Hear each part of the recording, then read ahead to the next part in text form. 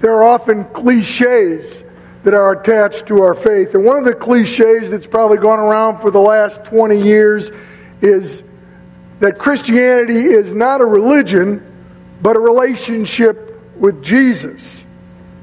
Is that right? Is Christianity not a religion, but primarily a relationship? The dichotomy of this statement is the idea that a religious-based approach that is an intellectual concern for the Word of God is devoid of interaction with the resurrected Jesus. Of course, that is untrue, although it can happen. We see it when Christians become too legalistic, or they become so enthralled with their own intellectual gymnastics. But the truth is, our intellectual concern with the Word of God and a relationship with Jesus not only can and do go together, but it is essential that they go together.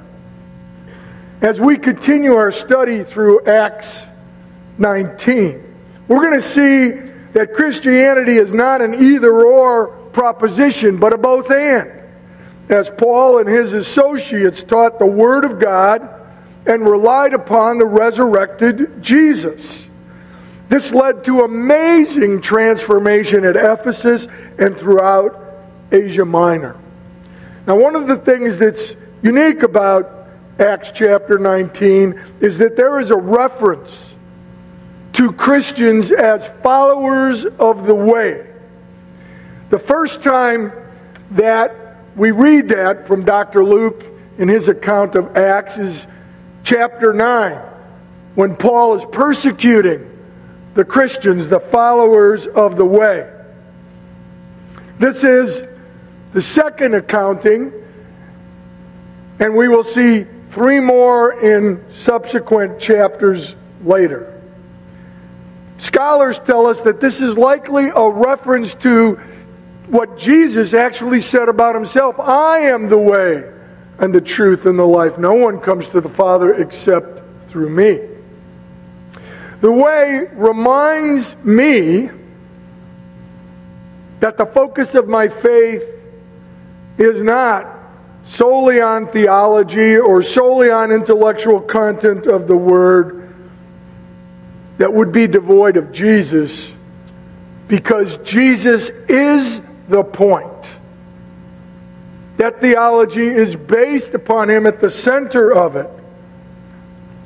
Jesus said to his critics, "You search the Scriptures because you think they give you eternal life, but the Scriptures point to me." And he said that he's the promised fulfillment of the Word of God. He said, "Do not think that I have come to abolish the law or the prophets. I have not come to abolish them, but to fulfill them." We're going to see in Acts 19, as we go through this chapter, the power of God that is released and manifested as the early church emphasized the connection between the Word of God and the resurrected Lord Jesus. The big idea today is this, that the connection between the Word of God and the resurrected Jesus empowers our witness. Sometimes we may wonder why our witness is not very effective or why it's not very powerful. And I think this is something that we could probably look at in ourselves. How much are we relying upon the Word of God? Or how much are we relying upon the resurrected Jesus? Are we connecting the two in our witness, in how we're living our life, in how we're talking about our life, in how we're sharing our life with others so that they can see the power of God?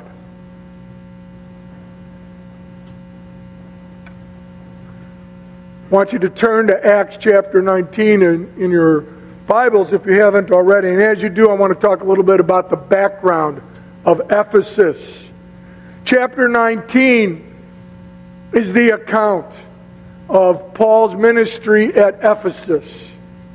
Ephesus was one of the largest and most impressive cities in the ancient world.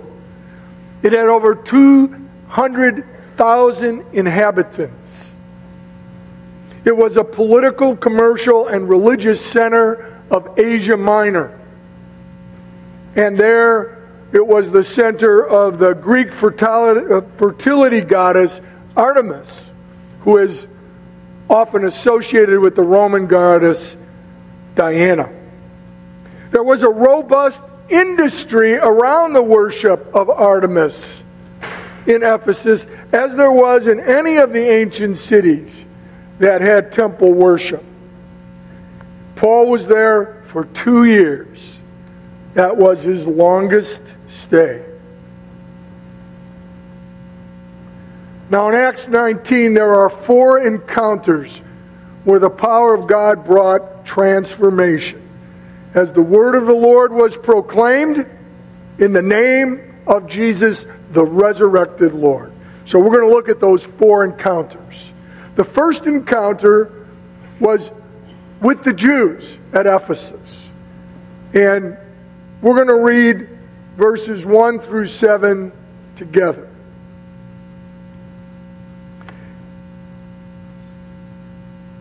Paul meets some disciples. He is looking for disciples when he comes to Ephesus so that he could partner with them. And of course, those disciples would be among the Jews. And he finds disciples. And he said to them, "Did you receive the Holy Spirit when you believed?" And they said, "No. We have not even heard that there was a Holy Spirit." And he said, "Into what then were you baptized?" And they said, "Into John's baptism." And Paul said, "John baptized with the baptism of repentance, telling the people to believe in the one who was to come after him, that is, Jesus." On hearing this, they were baptized in the name of the Lord Jesus. And when Paul had laid hands on them, the Holy Spirit came on them, and they began speaking in tongues and prophesying. There were about 12 men in all. What was it that John taught about the one who was to come after him? Well, the Gospel of Matthew records that John said, "I baptize you with water for repentance, but he who is coming after me is mightier than I, whose sandals I'm not worthy to carry. He will baptize you with the Holy Spirit and fire. His winnowing fork is in his hand, and he will clear his threshing floor and will gather his wheat into the barn, but the chaff he will burn with unquenchable fire." John was referring to the prophecies of the coming Messiah from the prophets Isaiah and Malachi when he taught these things to his disciples. The Word of God was at the basis of his pointing to another who was to come after him, greater than him. So Paul tells them about Jesus. It is likely that he may have even proof texted, providing some evidence for them from the Old Testament, messianic prophecies that help them to grasp that this Jesus is the one that John was pointing to. They believed, and they were baptized in the name of the Lord Jesus, the resurrected Lord. And Paul laid hands on them, and the Holy Spirit filled them, and they spoke in tongues and prophesied. I want to talk for a moment about the laying on of hands and the gift of the Holy Spirit and speaking in tongues. There is within the spectrum of Christian belief, there are those who hold that there are 2 baptisms, not one. And they suggest that there is a baptism with water and there is a baptism of the Holy Spirit. And they suggest that you are not baptized in the Holy Spirit unless you speak in tongues, because it is a sign of the presence of the Spirit.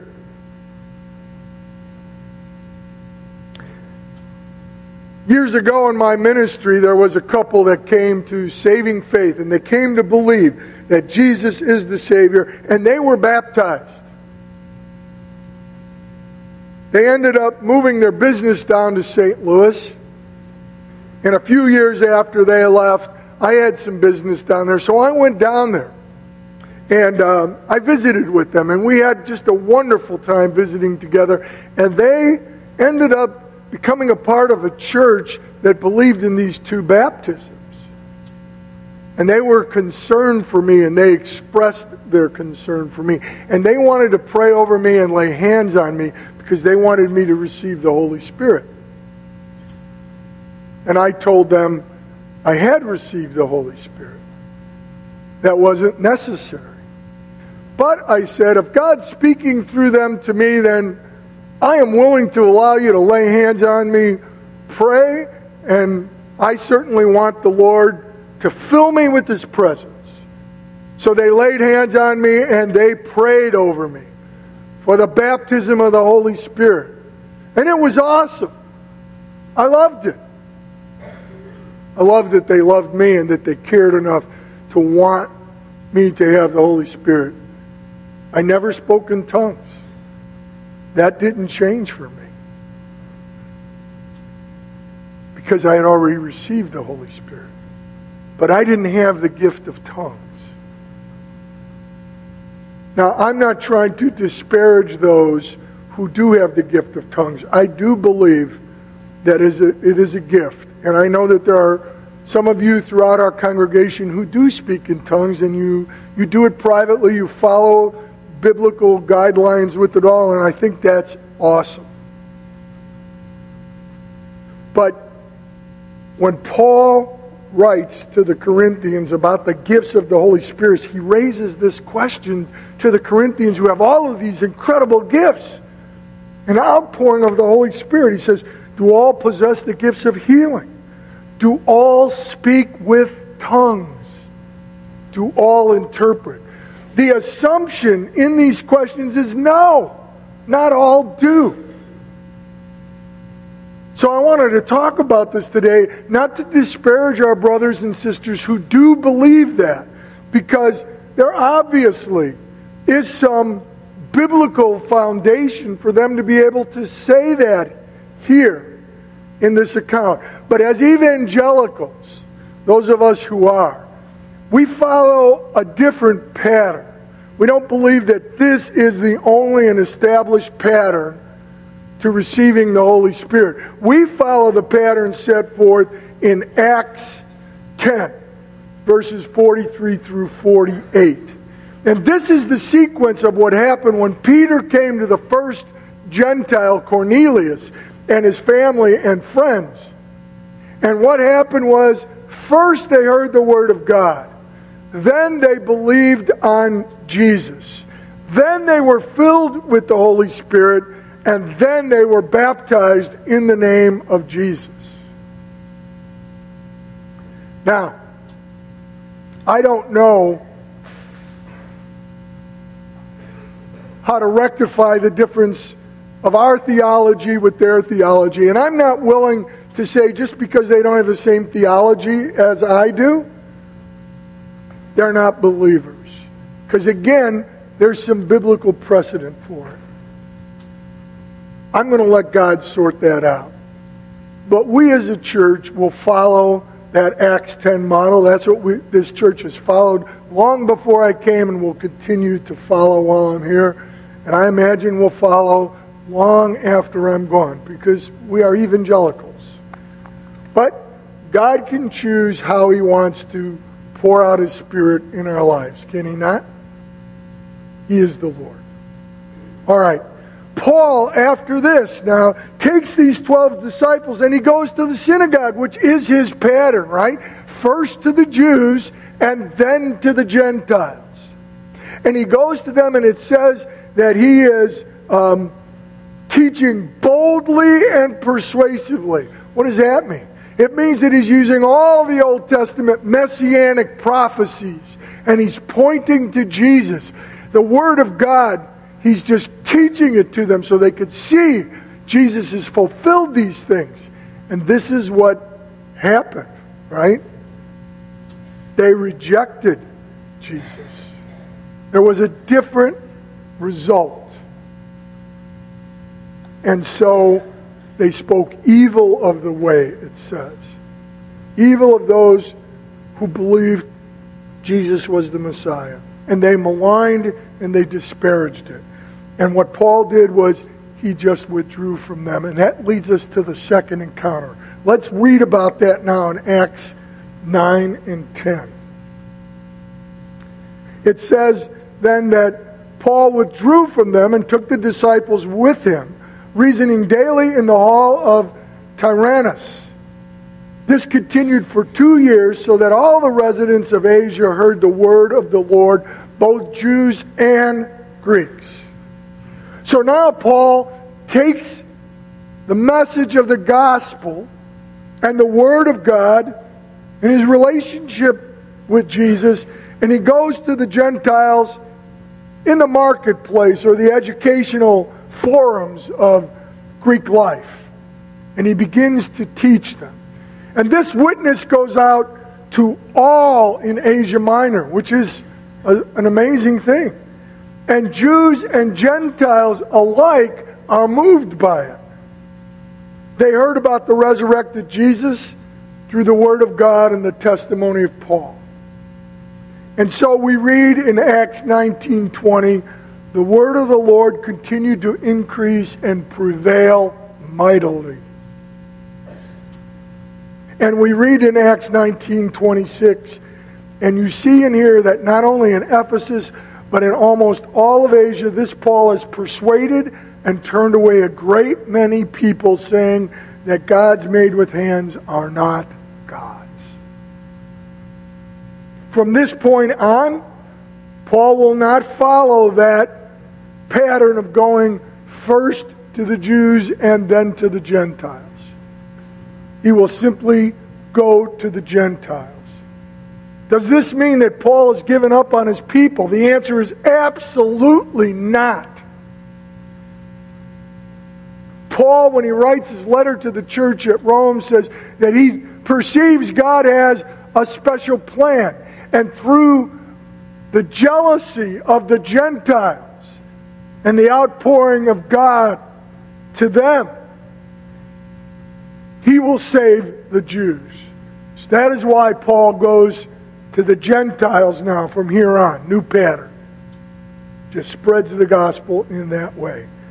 He wants, though, his people to come to faith. So for those who somehow think that the Jews are no longer the promised people and now the Gentiles are, forget it. That hasn't changed. Okay? All right. This then leads to the third encounter. And instead of going now in the second encounter to the Gentiles, he's been to the Jews, now to the Gentiles. This third encounter that we read about is the encounter with powers of darkness. We read, as we read on in Acts 19:11 through 20, that extraordinary miracles are occurring. There are healings and there are exorcisms that are taking place. And it is having a profound effect. In verses 11 through 12 we read, and God was doing extraordinary miracles by the hands of Paul, so that even handkerchiefs or aprons that touched his skin were carried away to the sick, and their diseases left them, and the evil spirits came out of them. Many people were coming to saving faith. In fact, what we're going to read is it was so many that others began to imitate what Paul and his co-workers were doing. Read with me verses 13 through 15. Then some of the itinerant Jewish exorcists undertook to invoke the name of the Lord Jesus over those who had evil spirits, saying, I adjure you by the Jesus whom Paul proclaims. 7 sons of the Jewish high priest named Sceva were doing this. But the evil spirit answered them, Jesus I know, and Paul I recognize. But who are you? And then this man turns on these 7 men. He overpowers them. He beats them. He strips them and leaves them naked and humiliates them and sends them out into the public. Really? Can one man overpower 7 men? Yes, evil can give somebody that much strength. A long time ago, I was probably about 34 at the time, I was asked if I would assist with an exorcism. Part of that exorcism and part of the reason I was asked to assist was not only because of my belief in my personal prayer life and my faith in Jesus, but also to help make sure that I would restrain the person from hurting themselves, because that can happen. That evil entity can often turn against the own person and get the person to hurt themselves. And in one incident, that began to happen. Now, I'm not a very formidable man anymore, but back when I was 34 years old, believe me, I was still a formidable guy. I had still been coaching youth in wrestling. I was still engaged in those kinds of things and very physical. And as I began to restrain this teenager, he was only a teenager, not even out of high school yet, I got picked up with one arm and thrown.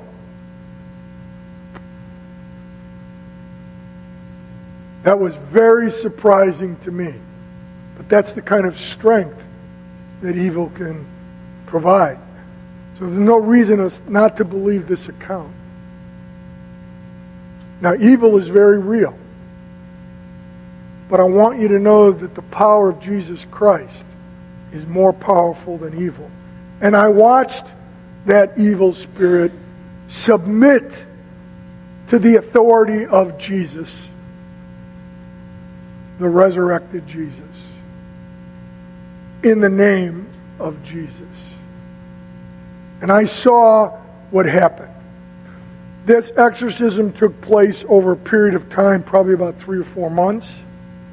And this teen didn't remember those sessions when those things would happen. Remembered nothing about it until the end. And in the end, he began to be conscious that something was going on. And when he became conscious and aware of that, he was able to affirm his faith in Jesus. He was able to affirm the identity of himself as a child of God. And he was able, in the name of Jesus, to tell that spirit to leave, and it never came back. That's because it had no place in him, no longer welcome. And by the authority of Jesus, it was totally cast out.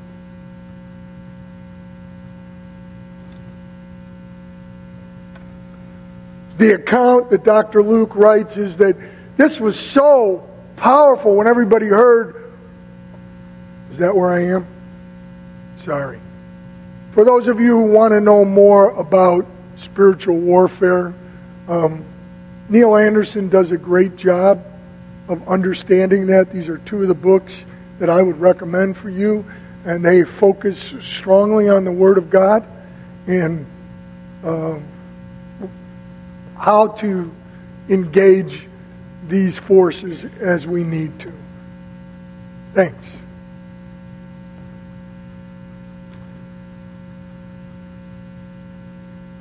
This event just sent shockwaves through Ephesus. People were talking about it. And what happened was that people started to turn away from the occult. And they turned away from following darkness. So much so that they had a major event where they burned all the books and all the materials related to it.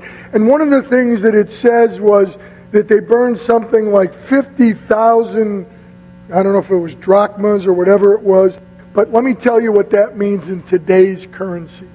$19.5 million. They just burned it. They repented of this evil. What I know of the occult and of people who pursue the occult is that often they are looking for success. And often they are looking for knowledge. They covet these things. And the darkness promises to give them whatever it is that they're pursuing. But here's the trickery in it. As they come to that darkness and as they follow that darkness gets access to them and takes up residence within them. Now, I want you to know that some people who are plagued, obsessed, and oppressed by evil spirits, some of those people get this because they've invited it in, but not everyone invites it into their life. That teen that I told you about, that didn't come to him because he invited it in. It came because as a very young boy, he was molested, and there was something attached to that happened to him. Some people, through no fault of their own, find themselves dealing with these kinds of forces. As I told you, once he commanded it to come out in the name of Jesus, it had no place of residence within him at all. That's part of what I like about what Neil Anderson does. He focuses on our identity as a child of God. That should be our identity. Not that I'm an Italian American, not that I'm from Berwyn, right? But that I am a child of God, redeemed and loved. And the power of the resurrected Lord Jesus is in me because he walks with me and has filled me with the Spirit. And that's what all of us should focus on primarily. That should be our identity now that we have become believers. Well, we read that after this major event took place in Acts 19:17, that this became known to all the residents of Ephesus, both Jews and Greeks, and fear fell upon them all, and the name of the Lord Jesus was extolled. And then in verse 20, the word of God continued to increase and prevail mightily. So we see how the word of God and the resurrected Jesus do work together. They're intimately tied and connected. This, of course, in the account of Dr. Luke at Ephesus, leads to the fourth encounter, and that's an encounter with the world's systems. And we read about that in verses 21 through 41. And what we see is that the worship of the false god or goddess Artemis is being disrupted. And I see the world religion essentially as part of the world system. There is another part of the world system, and that is the economy, the economic factors. Those were disrupted as well. There was a huge industry around worshiping the goddess. And it was beginning to be affected because not only the people of Ephesus, but throughout Asia Minor, they were coming to reject that and to believe in the resurrected Lord Jesus. And it was affecting the livelihood of those who were making their money. If you don't think there are money made around religion, just go to Jerusalem. How many tour guides are there? How many opportunities are there to go and see these things? I mean, it's just a natural part. Wherever there's a center of worship, there's an industry that functions around it. And I don't want to say all of it is bad, but the truth is, in this case, it absolutely was. The transforming power of the Word of God and the resurrected Jesus was actually changing society. And that's part of the reason in our mission statement, when we talk about connecting with people at the Word and discipling in them the Word, and then sending them out as empowered disciples to transform the world, we know that society actually is changed when we're living this out. It has the power to change what's happening in society itself. That is part of our witness, part of what God does, and part of the kingdom of God invading the kingdom of this world. Well, after this, a riot breaks out, and a man named Demetrius, who's dependent upon the trade based upon the worship of Artemis, he gathers all the workmen together and tradespeople together, and he begins to really stir them up. And the people of the town become stirred up, and they grab two of Paul's co-workers, and they take them into the local amphitheater. Now, it doesn't say that the local amphitheater was filled, but they must have taken them there for a reason, because they didn't have enough room in the streets. And that amphitheater could hold 25,000 people. So there must have been a large group of people there. And they were shouting and screaming for blood. Paul wanted to go, but those who were with Paul stopped him. And the Jews who were present there pushed Alexander forward to talk to the crowd. And when they realized that Alexander was a Jew, racism absolutely took over. And the crowd shouted him down. They didn't even listen to him. They weren't even going to reason with him. They just shouted him down for 2 hours. Doesn't that sound something like the political climate today? Well, this went on for 2 hours until a local official finally was able to restrain the crowd. And he restored order by reminding them of the Pax Romanus, the Roman peace. If they were to break the Roman peace, the Romans would send their soldiers into Ephesus and they would occupy that city. They didn't really want that, he said.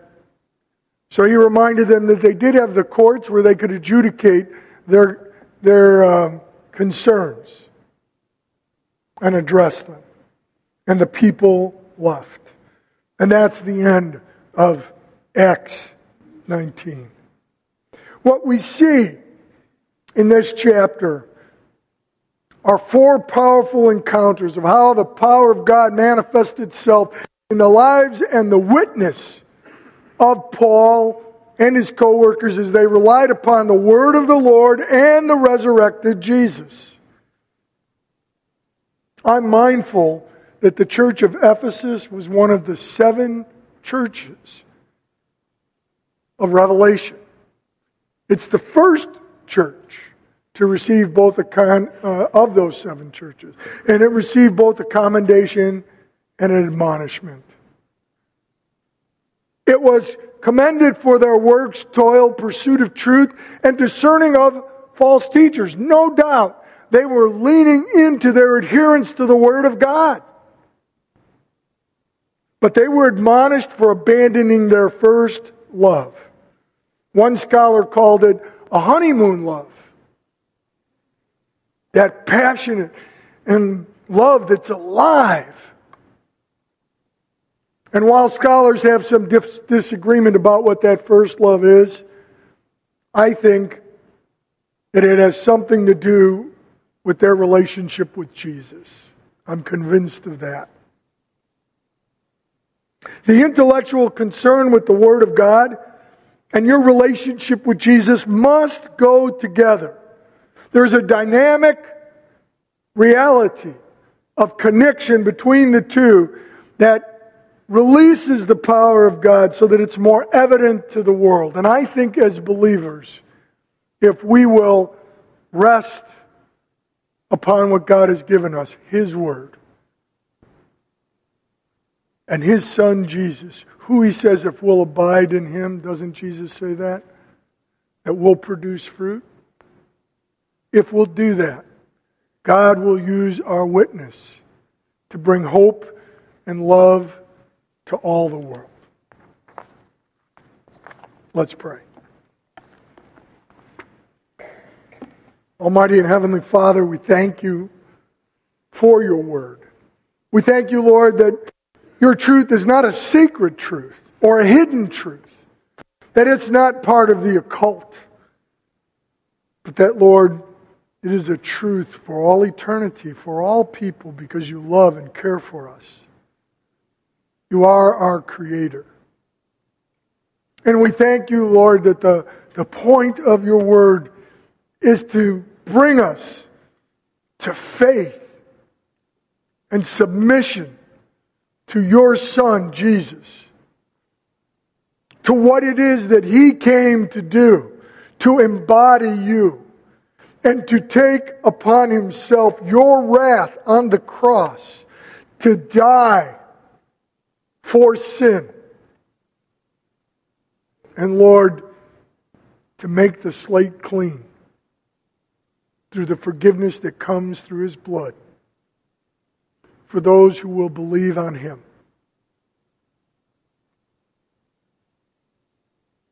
Not because of anything they do, but by simple faith in him. Lord, we thank you for Jesus. And we thank you that when we come to this saving faith, because of what he's done and because he's ascended into heaven and is on the throne, that he and the Father sent the Spirit to take up residence with us, to fill us with your presence and to help us to live the kind of lives that your word teaches, so that we can fulfill that relationship with you. We thank you that even here and now we live in an eternal relationship with you. And though, Lord, now it is imperfect, for we see in a mirror dimly, one day it will be perfect as we walk face to face with you. We will be in perfect submission. We thank you. In Jesus' name. Amen. Where does it say that Paul stopped preaching the gospel to Jews? And why did he do this? If I gave you the impression that he stopped preaching to the Jews, that was not my intention. I believe what I said was that he doesn't follow the pattern any longer of going to the Jews first and then to the Gentiles. Paul would certainly have preached the gospel to the Jews who would have asked him questions about it. What he doesn't do is he doesn't go to the synagogue first any longer. That's the pattern that stops. The Jew first and then the Gentile. But Paul will always preach the word of God to everybody. So I hope that clarifies that piece. Thank you for the question. And now, the Lord bless you and keep you. The Lord make his face to shine upon you and be gracious unto you. The Lord lift up his countenance upon you and grant you his peace, both now and unto life eternal. Amen.